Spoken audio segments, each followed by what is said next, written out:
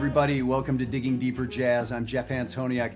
And today, this may be a no-brainer, but I want to make you solo better. All my students want to solo better. I want to solo better. So there you go. That's the topic of today. This is for all instruments. This includes drums. This includes singers. All instruments. This is conceptual stuff. This is not saxophone lessons here. So what I want to talk about today is using one of the most sort of elementary things that we have going for us playing jazz and this kind of popular African-based, African-American music, call and response. It's so simple, little kids know what it is, but this can be a huge thing to help us out in our soloing. And we're going to do some playing today over the song Speak Low. Now, I've been asked this about 25 times in the last week by people on jazzwire.net. And some people are making some comments about how to keep their solos from sort of meandering or getting sort of lost in the phrasing a little bit, just sort of getting screwed up that way or losing their spot in the changes entirely. And that's one of the big things we're working on this week at Jazzwire. And that's one of the things that this concept can really help us with. This idea that music, and indeed I think much art, is about call and response. We say something and then there's a response back. So that's simple. So I want to play you an example. What I'm going to do, I'm just going to loop A sections, the first 16 measures of a great song called Speak Low. And what I'm going to do is I'm going to play 2 measures, and then I'm going to leave 2 measures, and I'm going to be playing the responses later on. Not that this is composed up, but I'm going to play 2 measures and leave 2 measures empty. And as I'm doing this, I want you to hear what comes next. Just like when I say, hey, my name's Jeff, what's your name? You hear in your head what comes next. Maybe that's an obvious one. Maybe I say, I have a black car. And your response could be, so what? I don't care. Or your response could be, me too. Or your response could be, I hope I have a car one day. Your response could be, you know what? I don't really care about driving. I'm never going to have a car. There's a lot of possible responses, but you heard one in your head, right? That's what I want us to get to do. The thing is, the most elementary of you out there, whoever that is hearing stuff in your head. You hear a response to music, but we get so wrapped up with the instruments sometimes it's hard to find. So let me do this for you. I'm going to play a little bit, and the sheet I'm going to put up, we'll get to what the notation is later, but the circle is where I'm going to play. I'm going to play for 2 measures, and then there's a line, and that's going to be where I'm not going to play, but I want you to hear a possible response. Now, here's the thing. There isn't one response. There isn't a right answer and a wrong answer. I just want you to hear something that answers what I said. Then on the second line, I'll play 2 and I'll leave a space. I want you to think. I want you to hear. I want you to imagine. An interesting thing would be to imagine what would Miles Davis play in that spot? What would Bill Evans play in that spot? Okay, here we go.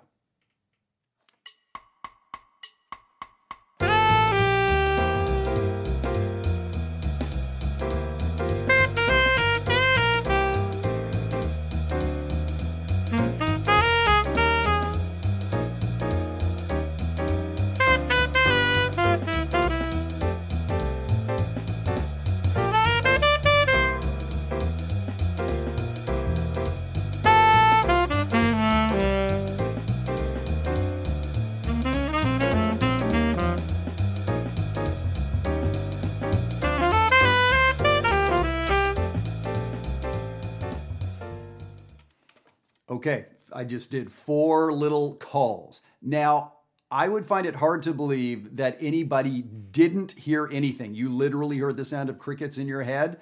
That may be the sign of something bigger than what I can handle here talking about jazz education. I'm not imagining that's what we heard. You heard something. Now, here's the thing. If it was going by fast and you were overwhelmed and whatever, a very good thing to do is repeat what you heard. You can repeat what you heard. So very often, traditional call and response, if someone plays ba-da-da-ba-da, you could play back ba-da-da-ba-da. Repeating a musical idea is not a bad thing. So at the very least, you can repeat the idea.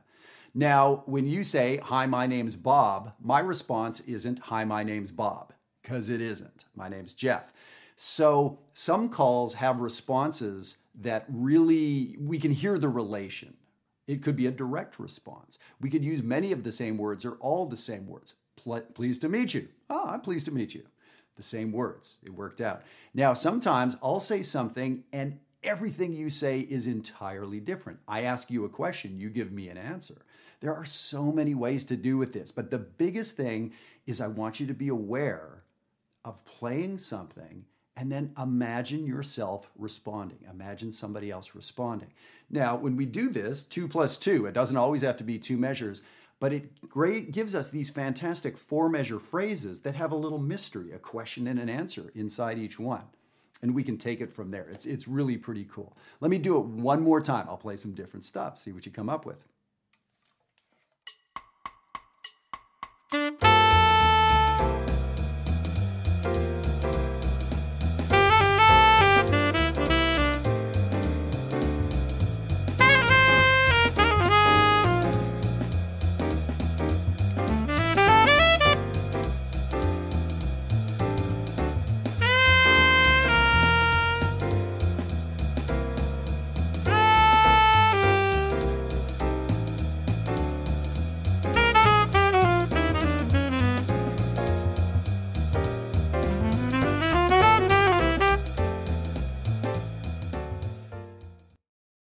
All right. Now, I am speaking, as always, to the adult amateurs, the semi-pros out there. You can listen if you're not one of those. If you're a good high school kid, if you're a college music major, yeah, you can listen, but that's not who I'm speaking to.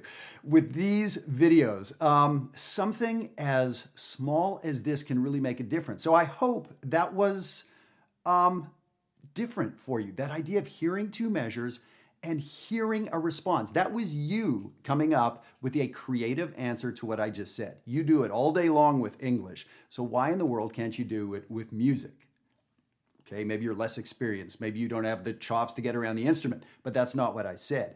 You're hearing something. Whether you can play it on the instrument, that's where you go and practice. That's where we work on this at Jazzwire. But the fact that you are hearing something, you're hearing a response. So I want you in your playing to do this kind of thing. This is a way to practice. So here's practice assignment number 1. Do what I just did. Play whatever song it is, anything that has 4-measure phrases, which is most songs.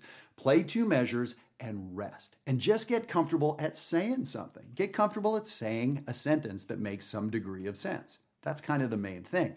Then when that gets to be a little more second nature, start hearing what the response might be. Everything I played there was improvised. I didn't write it or, plan on playing that stuff.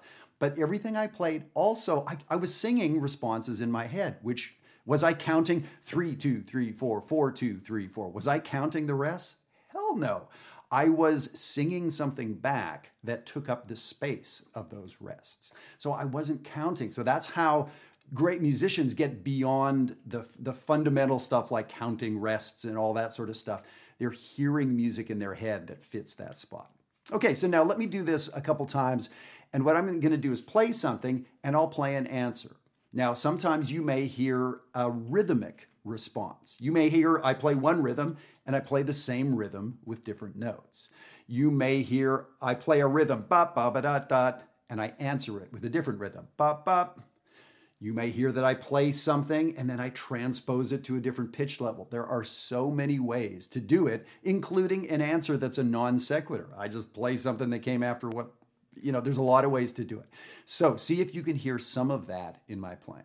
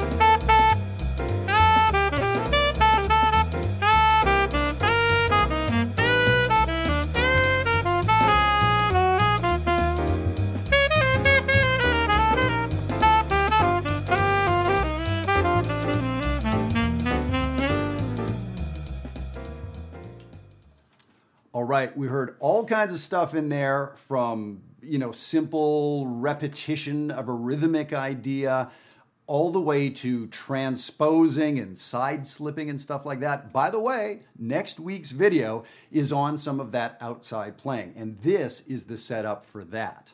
Side slipping, it's this idea of taking something up or down a half step, which I did a little bit of in there. And this, to be successful with that, really takes good control of where we're at in the measure and where we're at in the phrasing, as far as I'm concerned. So this is a fantastic setup. So that is the second assignment. Assignment 1 was play 2 measures and leave space. Do not play. And I want you to, first of all, be comfortable with that. Second part of the first exercise is now hear something in there, but don't play it. Get used to playing something and it begging an answer. That, by the way, gets to be how you get to play successfully with a band. Those are rhythm section players that want to play with you. You're playing something that begs a response from the comping instruments or the drummer. Okay, this is good stuff. This is high-level stuff at this point. Now, the second part is play 2 measures and now answer it. So I was having fun. I was getting carried away and sort of playing over the bar line. Sometimes my questions were a little shorter and my answers were longer, but it still had that shape of call and response inside 4 measures. That is a blast. So I hope you will dig into this. This is, as I said, fantastic for someone who's really at the beginning point of not wanting to meander around their solos or getting lost in a 4-measure phrase, all the way up to like grad student, pro, semi-pro level of how do I get that drummer to call me for a gig? Well, I tell you how you get that drummer to call you for a gig. Be fun to play with. Be a musician that wants to talk and have a musical conversation. That's one of the ways to do it. And as always, if you want to dig into this stuff further and get some real personalized advice, check out jazzwire.net. I hope we'll see you over there. I'm going to play a little bit on the way out. Here we go.